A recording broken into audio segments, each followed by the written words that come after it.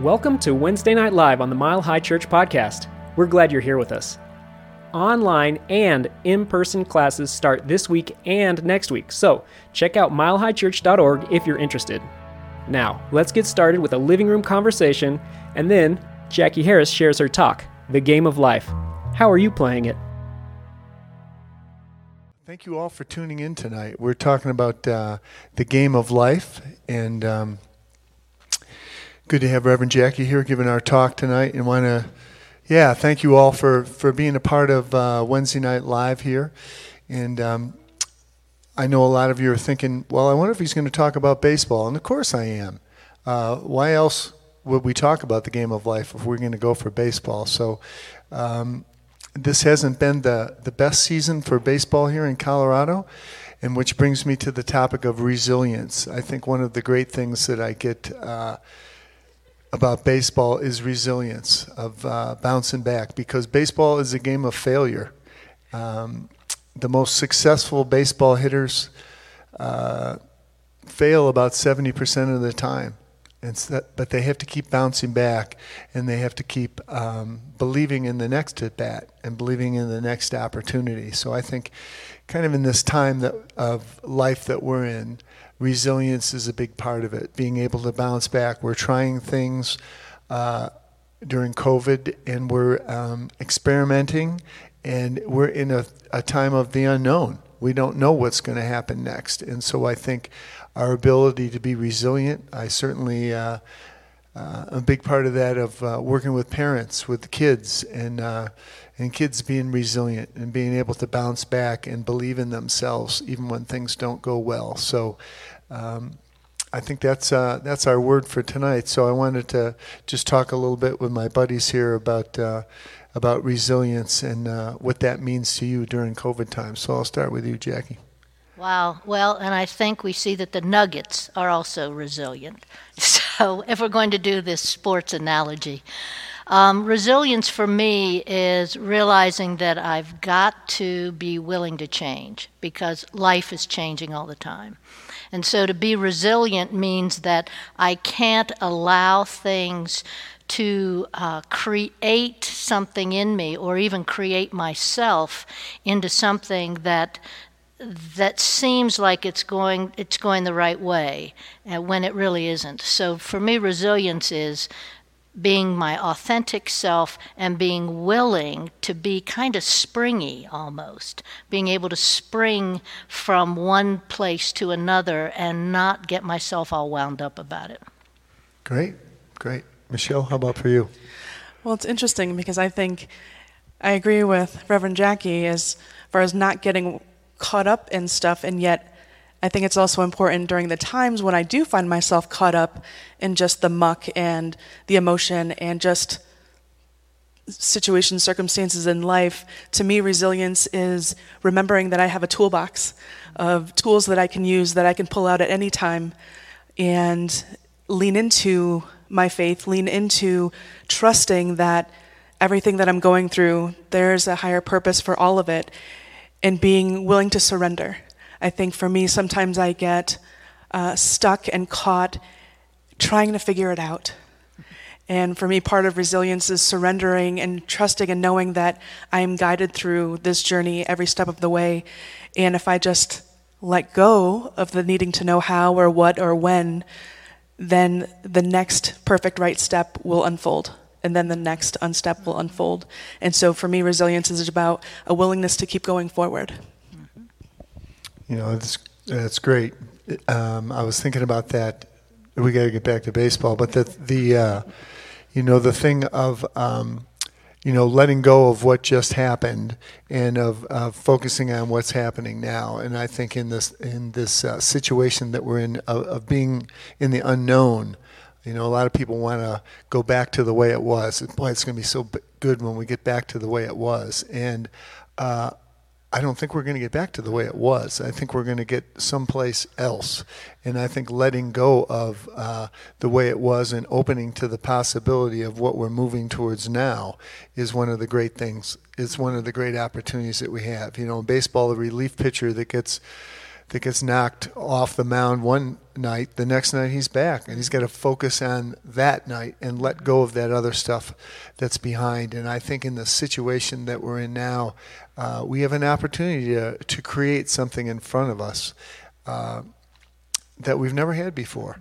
And I think being able to focus, and that's one of the things I love about this teaching, is that one of the things that Thomas Troward said, his principle is not bound by precedent. So what happened before is not what's controlling what's happening now. We have the opportunity to create. So, in terms of the idea of focusing forward, what's your take on that?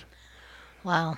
Well, I think for me, focusing forward, I think that's the only way you can focus. I mean, we can't spend our time in the past, because what it eventually does is it digs a big hole for us to fall into. So I think we have to be excited about the possibilities of the future.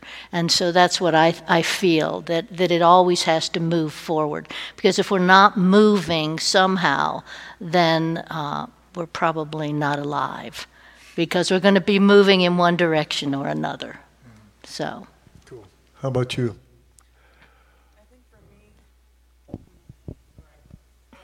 I think for me, it's letting go of the illusion that everything, the way it was actually working right. Mm-hmm. And knowing that we get to create where we're moving now and where we're going into. But I think for me, it's also important because I'm such a planner in so many things, so many areas of my life. I'm, looking weeks ahead, months ahead, sometimes years ahead. And for me, it's remembering to not get too far ahead, because especially right now amidst this pandemic, getting too far ahead can feel very discouraging. It's like, well, I don't know if I'll be able to take that trip. Whereas if we're able to come back to the present moment, that's where life is. Mm-hmm. And for me, I want to practice living my life now versus one day. One day I'll be happy. One day I'll experience this. Well, what am I experiencing right now? And so bringing ourselves back to the present moment, I think, is just a continual practice of mindfulness. Yeah, that's, there's, when they interview all these sports people on television, they always use the same cliche, which is, we're just playing them one game at a time, And we get really tired of hearing that. But the truth is, that's what we're doing. Mm-hmm. What we're doing. We have today, we have the opportunity that's in front of us. We have the situation that's in front of us. And so I think we need to bring our focus. We need to bring our focus there, and we need to open to the opportunity for joy that's in this present moment too, even though it doesn't seem like it. And I think another thing that is important, I think it's all about energy. So the energy that we bring to any situation we walk into, the energy that we bring tonight when we show up here with our music and with our speaking and with the way that we try to lift each other up when we do something like this. I think it's important, and I think all of us want to be bringing that good energy into the world, because life is good. And when is life good, Michelle? All the time. That's the truth. Okay, so... Thank you, Jennifer. It was beautiful. And I'm thinking I don't really have to do my talk now. Between the song and what we had in our living room conversation, many of those points will come out in this evening's talk, and I appreciate that. It's so good to be here with Reverend Michelle and Dr. Barry and all of the production and musicians. Thank you. Thank you very much. It's always a blessing to be able to speak here on a Wednesday night, and my topic I chose was the game of life. How are you playing it? And just to give you just a few seconds of background, one of the first times I spoke at Wednesday Night Live, I had someone come up to me and said, "So when are you going to talk about golf?" So just like Reverend Barry is, kind of fixated on baseball, I can sometimes be a little fixated on golf. So part of this, you're going to notice, does have a little bit of a golf theme, but I'm going to spare those of you who don't play golf with any real detail about golf. So what I first want to do is have you think about what kind of game you feel like you're playing right now. Are you like a jigsaw puzzle with one piece missing and so that beautiful picture that ought to be there is not there? Do you feel like a football player who's being knocked around, tackled, exhausted at the end of a game? Or do you feel like a baseball player who's standing out in right field waiting for something to happen? And that is specifically for Dr. Berry. Or are you a golfer who has to stay down the middle, has to make sure they have the fewest shots that they can have in order to get the ball into the cup in the fewest strokes so that they can win the game? What do you feel like? Is your game of life fun or tedious right now? And when we think of the times we're in 2020, and there's so many memes out there about what 2020 will always be remembered as, we've got COVID-19. We've got unprecedented fires in our western states. We've got horrendous hurricanes in the south and the east, to the point that this is only the second time in recorded history since they've been naming hurricanes that they've had to go to the Greek alphabet. So now you're seeing alpha, beta, gamma for the names of hurricanes. And in addition to that, we have economic upheaval, we have social and civil unrest, and then we have a presidential election. Are you feeling like the game of life is fun or tedious for you right now? The pundits, when I was doing this research for this talk, the pundits say that the reason that life got called a game is because it has winners and losers. And if you think of every game except the jigsaw puzzle, every game or sport, let's say, that's played, you're always talking about winners and losers. And that's because all of us set certain values, our own personal values on all of these things. And because all of our values are different, the game of life looks different for us. And tonight I'm going to take us down a little different road, but I want to share with you before I move down that road that Einstein said, you have to learn the rules of the game, and then you have to play better than anyone else. And that's certainly a winner-loser kind of approach. But what we're going to look at tonight is not so much the game the way we see it as winners and losers. This talk is based on a book that Deepak Chopra wrote many years ago called Golf for Enlightenment, 7 Lessons for the Game of Life. And we're going to talk about 4 of those lessons tonight. If you like what you hear, then you can pick up that book and read it. It's available in Kindle and many other, also in paperback and hardback. What I want to tell you is that when Deepak began this, he had just started playing golf. That might surprise you, but he just started playing golf, and he was kind of surprised at what he learned about golf, that it was so much more than the mechanics of golf. So he says, in the ancient scriptures of India, the highest wisdom is to see the universe from God's perspective, not as a machine, a work of art, a testing ground for karma, or a vast theater. The sages decided ultimately life is Leela, L-E-E-L-A, a game.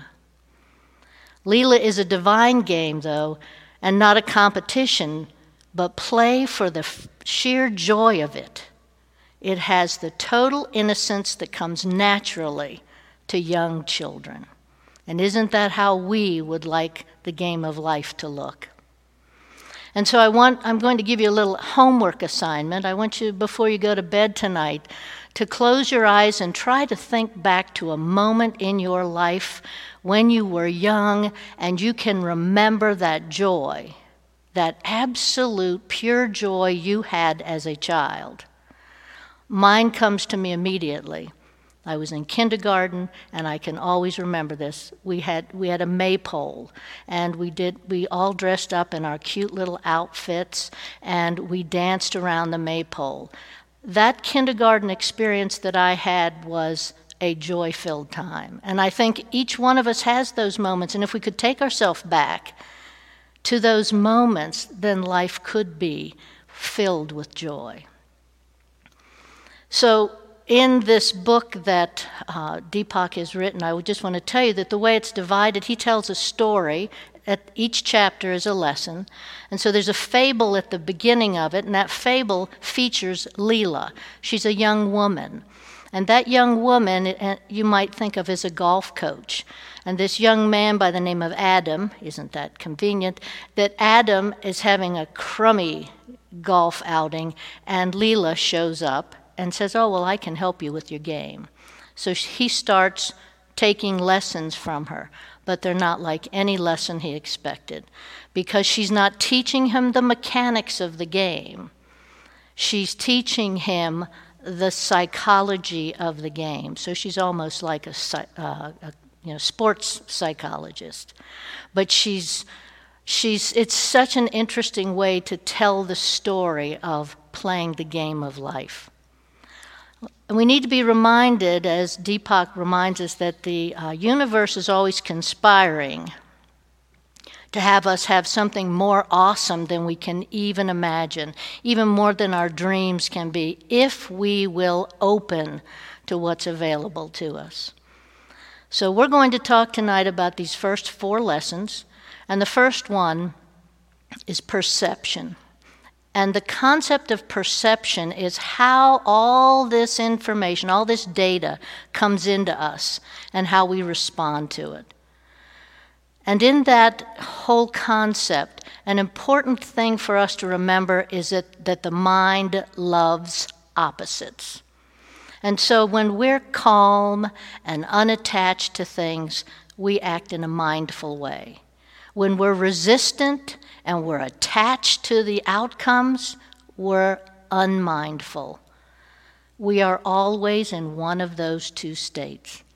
Think about which one you spend more time in. But the truth of it is that we know that spirit, when we lean on spirit, spirit is there to reconcile what's happening in the mind. We just have to open up to that. So perception is the first thing that we have to be thinking about when we're talking about the game of life. The second thing is, when I read it, I thought, wow, okay, we're talking about a game, and it's non-doing. Now, how do you play a game and not do? But that's the interesting thing about the concept of non-doing. It's not stopping. It's stopping the struggling that we do in life. If we could learn how to stop the struggling, that's the non-doing.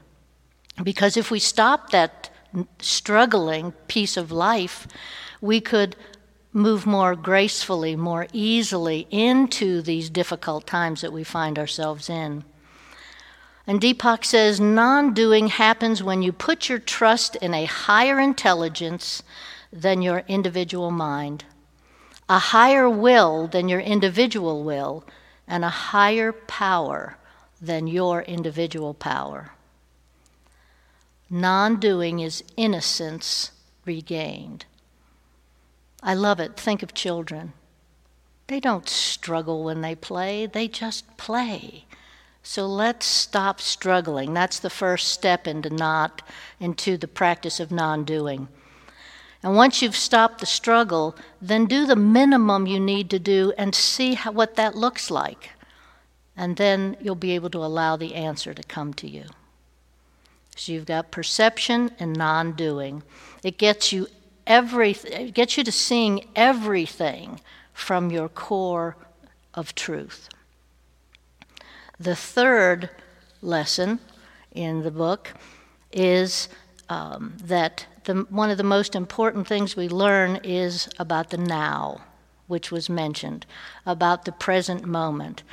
And I just heard something. I'd never heard the present presented this way, and I just heard it recently. The present is the past made manifest now, and the future is the present in utero. I think that's really a pretty profound way to look at the now. If we say we want to be here in the now or the present moment. And we have to remember that the now doesn't happen fast. Everybody knows that. If it did, we could just say, wow, I want to be in the present moment right now. But it doesn't happen fast. It happens deep. It happens very deeply within us. And it happens, if we try to rush it, if we try to skim the surface instead of going deep, we miss that mysterious power that we can find in the now. So the action steps for you in finding the now is dive deeply into yourself. Then hold still when you get there. And then you'll know what you need to do. And do it. In the Bible, it has a passage, knock and the door shall be opened to you. And Deepak says that Jesus was really indicating in that how effortless it is to enter the now once you know that the door is always open. You just have to walk through it and let all that other stuff get out of your way. So perception, non-doing, and entering the present moment or the now. The fourth is listening to your intuition, or what Deepak calls the subtle body. The subtle body is really something that we call our spirit or our soul. It's that part of mystical religions, and it is very much a part of shamanism. And it's sort of on the outer fringes of our physical reality. We're going to, it's as Deepak says, its specialty is insight, its energy is inspiration. And so we're going to take a little moment here to take a walk. So I want you to close your eyes, and I want you to visualize walking through every room in your house.